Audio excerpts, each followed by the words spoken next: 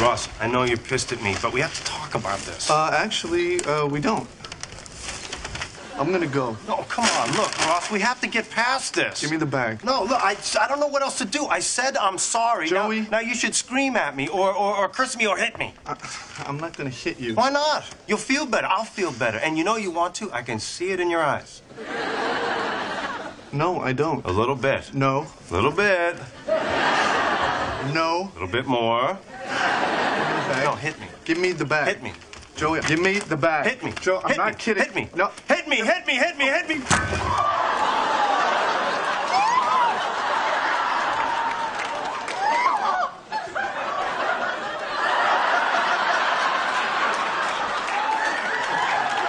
You ducked! I'm sorry. It was a reflex. Oh my God, this really hurts. I couldn't help it. When a fist comes at your face, you duck. Look. What is the matter with you? You were supposed to duck. Why didn't you duck? Why don't we talk about this on the way to the hospital? Good. Yeah, maybe while we're there, they can check your reflexes.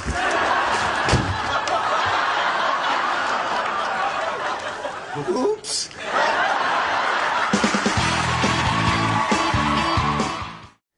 Hello, Storyline. It's good to be together. Welcome to this edition of Story Online.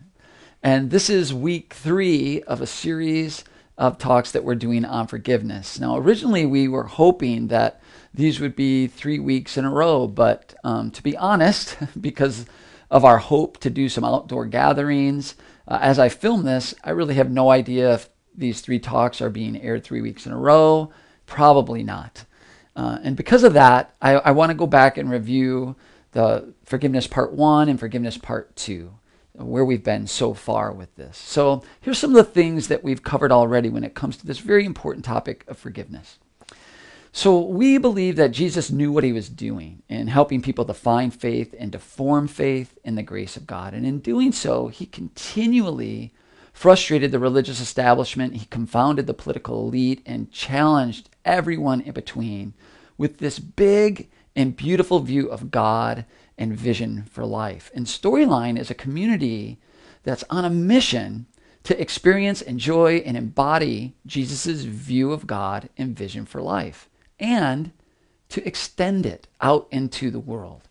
In real life settings, Jesus took on real life issues in a way that made real life come to life. And our hope and prayer is that together, with God's guidance and help, we will see the same thing happen here in our community, in us, but also through us. So we gather together, and when we do gather together, we do so to consider how Jesus can reframe our view of God and recast our vision for life. And this morning, we're hoping to do that by exploring this very real, very important issue, once again, of forgiveness. So the first thing that we learned in part 1 was that forgiveness changes our relationship with God. And the way we said it went something like this: God hates sin because he loves us, and sin is killing us. And so Jesus came to us to die for us, as in because of us, but also if we'll allow him instead of us. And we use the analogy that we are like children who run away from God and run out into the street, if you will. And God is pleading with us to come back to him, but he is not going to strip us of our free will. And that means he will not stop us from running away, nor will he run after us in such a way where he kidnaps us and drags us back into the safety of playing in the yard. So in an effort to demonstrate what happens, to show us the natural consequences of living apart from God, he sent his son, Jesus, out into the street to step in front of the car that was going to hit us. That is what's happening on the cross. God is simultaneously demonstrating how much he loves us and how detrimental, dangerous, and ultimately how deadly it is to live without him. The forgiveness of God on the cross is an important but also deep and difficult topic. It's super mysterious. No one fully understands it. And here's the good news: no one has to.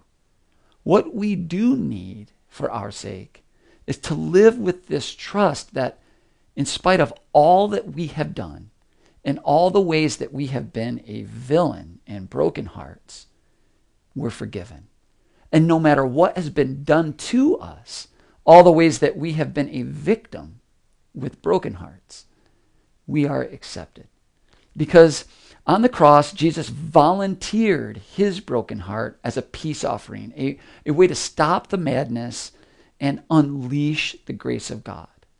We can have that acceptance simply by accepting it. We read an amazing account of a paralyzed man who is brought to Jesus for healing, and instead Jesus offers him forgiveness. It is Jesus saying to him, and to all of us really, no matter what we think our biggest need in life is, it all begins with forgiveness. That's the start of it all. And we're invited to repent, to accept our acceptance, and surrender our lives back to the God that has proven with his own life that he is not opposed to us, mad at us, disappointed with us. He is, in fact, on our side. In part 2 of our series, we discovered how forgiveness changes our relationship with ourselves. We looked at how all of human history and so much of our personal story is one long, complicated, and often painful attempt to earn our own acceptance, to establish our own identity, to create our own identity, if you will, to forge our own purpose. And so we strive and sweat and compete, all in a futile effort to prove our worth, to find a way to be accepted and approved of, not just by others, but also by ourselves. And we read the story of a woman caught on that treadmill of anxiety.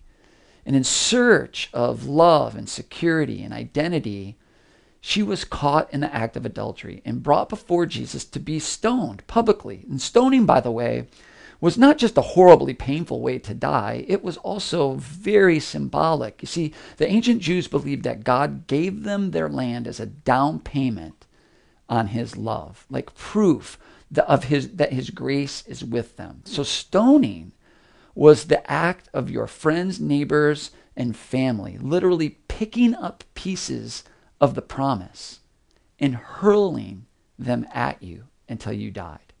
It's an absolute and total rejection. So before she gets her act together, before she confesses, before she shows any signs of faith or repentance, Jesus refuses to do that. He refuses to pick up the promise of God and throw it at her. He refuses to condemn her.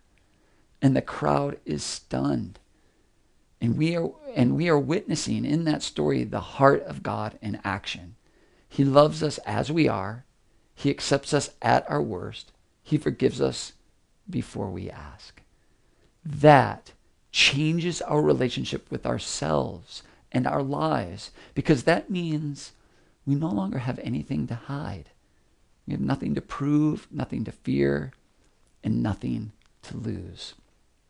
When we are paralyzed by our separation from God and our hopes and dreams, when we are ashamed because we've been exposed, God doesn't condemn us. He loves us and accepts us. That is the gospel of grace. There is nothing we have to do except accept our acceptance and receive our forgiveness. I love this vision of God that Jesus gives us, because God doesn't live with unforgiveness in his heart. That's what it means. God does not live with unforgiveness in his heart. For him, it's finished. One way to think about it that's helpful for me is, because of the life, death, and resurrection of Jesus, when it comes to us and God, the only one doing the rejecting, the judging, and excluding is us. So when we repent, when we receive our forgiveness, when we accept our acceptance, we begin to unlock a deep peace about life. Like it's just a big, huge relief, because we no longer see ourselves as bad or damaged people. In fact, we no longer think about ourselves that much at all. See, living with this sense of divine humility radically reorients our relationship with ourselves. We move from being self-involved to self-forgetful. And it means that life is no longer an anxiety-ridden proving ground. It's an open, joyful opportunity to embody and extend the love, acceptance, forgiveness, the grace of God. Which brings us to where we're headed this morning in part 3 of this series on forgiveness. And that is that forgiveness changes our relationship with others. When I was in 5th grade, I was in love with Lisa Phillips. I mean, head over heels in love with Lisa Phillips. There was no doubt in my mind that she and I were meant for each other. She was beautiful, and besides just being super good looking, she was the best girl dodgeball player in our class. I mean, what more could you ask for, right? So, I mean, perfect wife material. And one day, my friend Brian Tilley comes to me and he asks, so who do you like? And so in the strictest of confidence, in fact, if memory serves, it was a pinky swear, I told him it was Lisa Phillips. And, you know, I knew he was the only one who knew about this until the next day when I walked into class and my school picture and Lisa's were taped to the blackboard with a big heart drawn around both of them together. I was devastated, like totally betrayed, wanted to run away and never come back. But first I wanted to punch Brian Tilley in the face. This was unforgivable. One of the things I love about the Bible is how brutally honest it is. I mean, we hear these beautiful and comforting quotations, and we might be tempted to think that the entire Bible is filled with stuff like, yea, though I walk through the valley of the shadow of death, I will fear no evil. Or, I can do all things through Christ who gives me strength. And there's no doubt that there are inspiring, comforting, and beautiful words in the Bible. But more than anything, the Bible is a real story about real people, including Jesus' first followers. Descriptions of them in Sunday school, depictions like in stained glass as saints with men, with halos over their heads are just dead wrong. The Bible shows them to be childish, petty, selfish, argumentative, vengeful. Once, when rejected by a village, Jesus' disciples asked Jesus for permission to pray to bring the wrath of God down on everyone in the village. Jesus was like, what? Another time, Jesus caught them debating which one of them was the greatest. Like, once a few of them came to Jesus and secretly asked, hey, Jesus, when you finally take over, can we be like your number 1 and number 2 guys? They weren't saints. They were like me, and they were like you, and they were like Brian Tilley. They spent years living together in this kind of raw realness, so it should be no surprise that the topic of forgiveness came up. The Bible says that Peter, one of Jesus' first followers, came to him and asked, Lord, how many times shall I forgive my brother or sister who sins against me? Up to 7 times? And Jesus answered, I tell you not 7 times, but 77 times. This is Jesus saying, there's no limit to forgiveness, Peter. You just keep on offering it. Now, before we go any further, I want to make sure that we understand that Jesus' instructions here, his command to forgive one another, does not mean that we should put ourselves into situations where people will continually harm us, where we will be mistreated or abused. And here's why. It's not just because it's bad for us.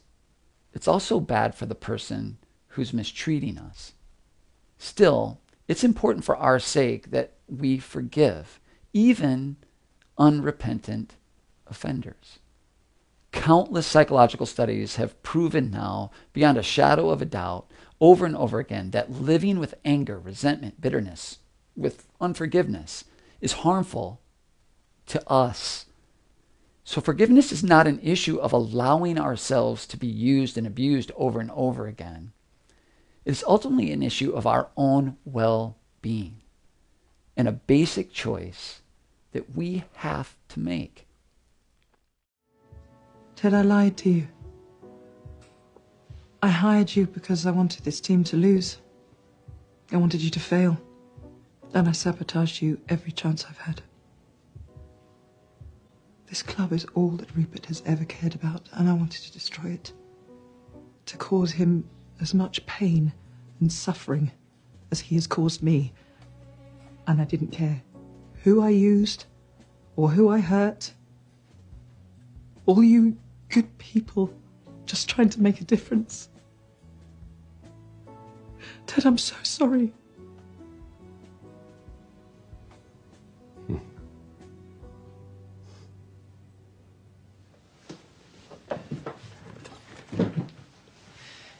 If you want to quit or call the press, I'll completely understand. I forgive you. You... what? Why? Divorce is hard. And it doesn't matter if you're the one leaving or if you're the one who got left. It makes folks do crazy things. Hell, I'm coaching soccer, for heaven's sake. In London. I mean, that's nuts. Yeah. Yeah, but you and me, we're okay.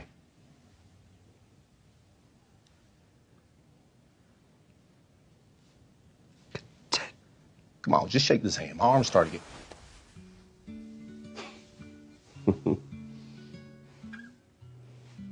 You know, I think that if you care about someone and you got a little love in your heart, there ain't nothing you can't get through together. You know what I'm saying?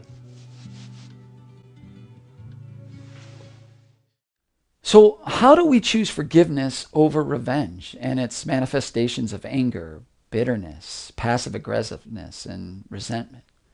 Well, the Bible makes it pretty clear and straightforward. It simply says, forgive as you have been forgiven. Simple, but not easy. Which makes our question really, how have we been forgiven? And what we see in the life of Jesus is we have all been forgiven at our worst, before we ask, before we repent, over and over again, at great cost to the forgiver. So guess what? To forgive as we have been, the way that we have been forgiven, means we are to forgive others at their worst, before they ask, before they change or stop or even realize that they're hurting us, and to do it over and over again. Now, again, that doesn't mean being a doormat. It doesn't mean we don't confront people with their harmful behavior or at times remove ourselves from relationships that are abusive. It simply means that we recognize that unforgiveness is detrimental to us, that forgiving others does not have to be dependent on their remorse or repentance. We don't have to live with unforgiveness in our heart. God doesn't, and we shouldn't have to. Because all of this begins by recognizing that we too require forgiveness. And it was offered to us at our worst, before we asked, before we turned it all around. The point is, their lack of repentance can only trap us in bitterness and resentment if we let it. And the path to freedom is offering forgiveness, because our lives are based upon the forgiveness God has already offered us. Now, we don't have to live with this unforgiveness in our heart. How big of a deal is this in our life? How detrimental is it for us to live this way if we do have unforgiveness in our life? Well, Jesus put it this way: the way you forgive is how you will be forgiven. Yikes. Now that sounds pretty harsh. But his point is that unforgiveness hurts our lives so much. It's so bad for us. Jesus is telling those of us who have repented, those who have accepted our acceptance and received our forgiveness and surrendered our life to him, that we have to do it. We have to forgive. It's not optional. To refuse to forgive others means we are in some way or another actually seeking revenge. And it's impossible for the human soul to flourish this way.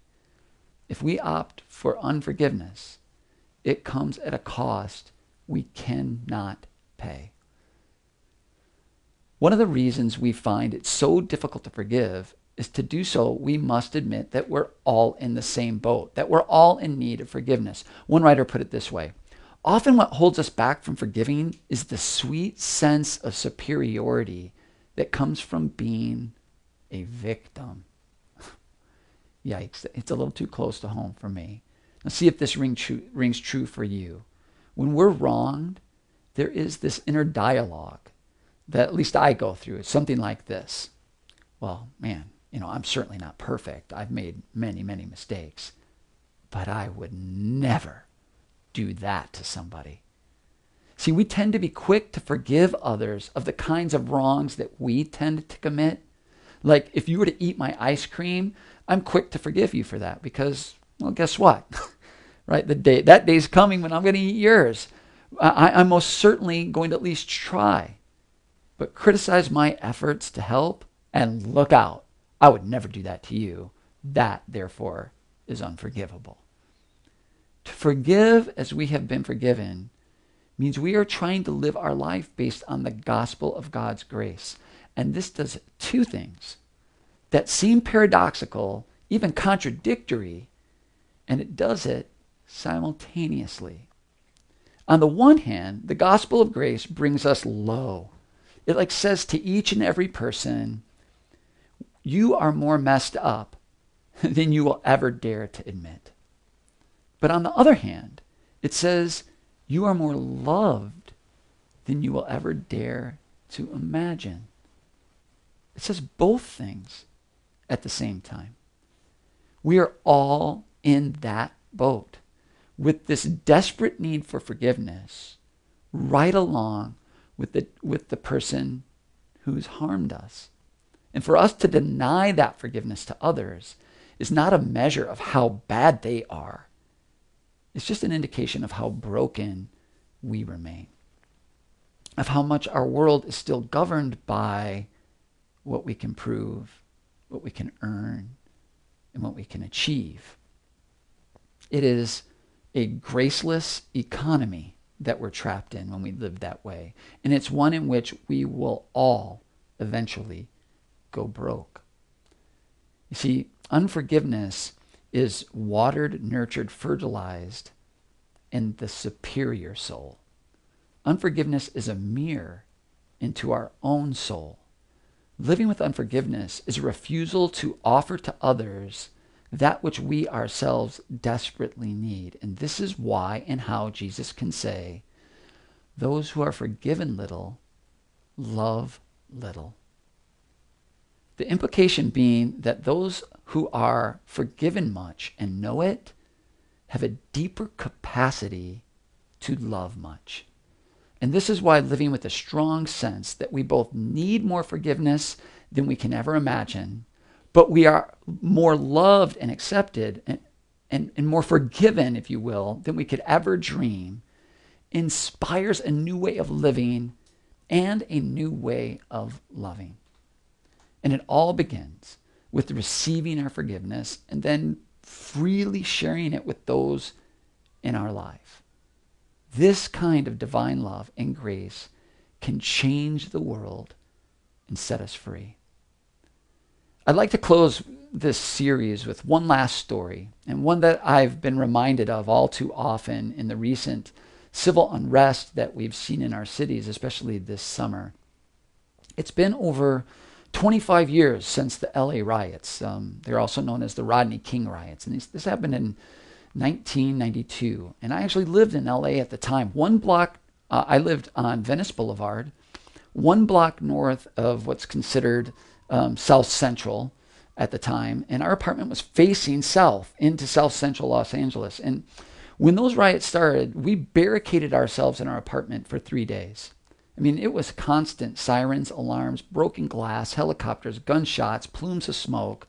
It honestly felt like a war zone. 50 people dead, 2,000 injured, 11,000 arrests, over $1 billion in damage, thousands of buildings burned, thousands. And when people say that the rioting that happened this last summer was worse than Los Angeles in 92, They're very, very wrong. It's not even close. I watched Los Angeles burn for 3 days. They literally had to call in the Marines to put an end to it. About a week after it was over, the Young Life team that I was a part of took a group of high school kids into one of the hardest hit neighborhoods to help with the cleanup. And in my car was Luigi, Zirak, Peter, and Chris. And as we drove through these neighborhoods, it was like stunned silence. Like we were driving past burned out cars, burned down buildings everywhere. Broken glass, still all over the place. I've never seen anything like it. I remember fighting back tears as we took it all in. And finally, Luigi broke the silence and he said, "I hate white people." It was kind of awkward. And then Luigi remembered and he goes, "Not you, G-Money. You're not white." And I looked right at him and I said, "Yeah, Luigi, I am." And it was one of those moments, like the kind you just don't forget. He said, "Well, I guess I don't hate them all." See, we don't have time to go into all the details here, and there are two sides to every story. And I'm not excusing anyone of anything, but I knew enough of Luigi's story and his experience to know that when an all-white jury acquitted 4 white cops of all wrongdoing in the beating of Rodney King, these 4 African-American teenage boys in my car had lots of reasons for revenge, to cast blame, and to give in to the temptation of righteous indignation and victimhood and unforgiveness. And they were faced with the choice, as we all are: forgive and move forward in some sense of freedom, or stew in the slavery of being a victim. And here they were, side by side with me, their white friend, trying to be a part of the solution. They chose forgiveness in part because a community of grace chose to love them, to embody and extend the acceptance and forgiveness of God, which gave them the freedom to accept it and extend it to themselves and to others.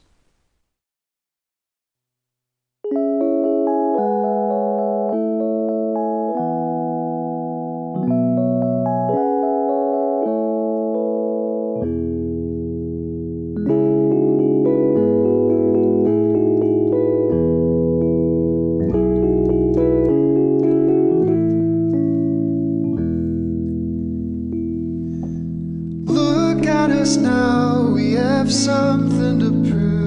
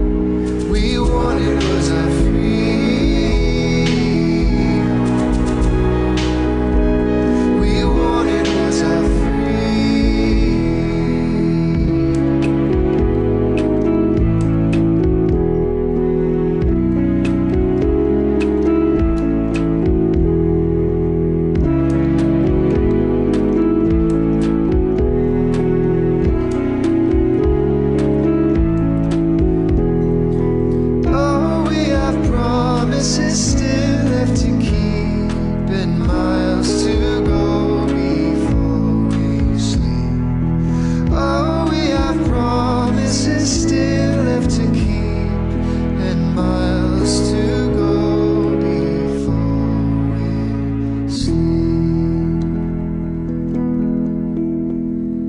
And all we wanted was our freedom.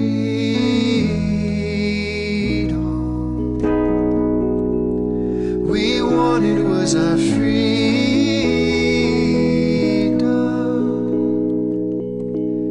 We wanted was our freedom.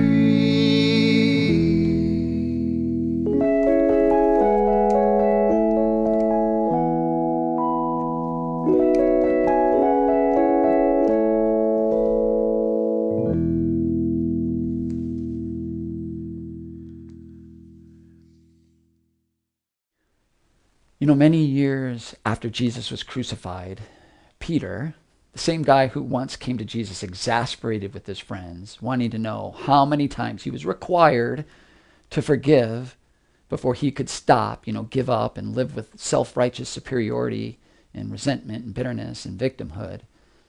The same Peter described what repenting, accepting our acceptance, receiving our forgiveness, and living by faith in the grace of God looks like. He put it this way. He wrote, "Love each other as if your life depended on it." Love makes up for practically anything. Another translation reads, "Love covers over a multitude of sins." See, ultimately, this is what forgiveness is. It's love. A love that comes first. A love that doesn't wait. A love that gives up its very life to save the one killing it. This love, the love of God, if we'll accept it, changes our relationship with Him.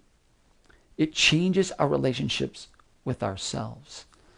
And if we'll allow it, forgiveness, as we are, at our worst, before we ask, over and over again, that can flow through us and the world can change. This is why forgiveness, just like we've said in these 3 talks, is the place to start, it's the heart of the matter, and it's the source of true freedom. Let's pray. Jesus, we thank you for this time to be together like this. I pray for all of those who feel isolated and alone in this time. I pray that they would sense your presence in their life. I pray that you would remind us of one another and that we could reach out in some way to connect with each other, to remind one another that we are all loved, that we belong, to remind one another of living in the wisdom of accepting our acceptance. And we thank you so much for coming to us, to forgive us, to allow us to live in that forgiveness and to extend it. I pray that we would see and experience how that changes our relationship with you, with ourselves, and with everyone in our lives.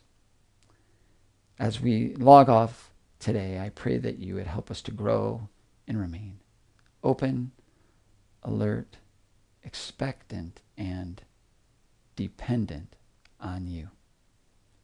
It's in Jesus' name we pray. Amen. Thanks for joining us, folks. I hope to see you soon.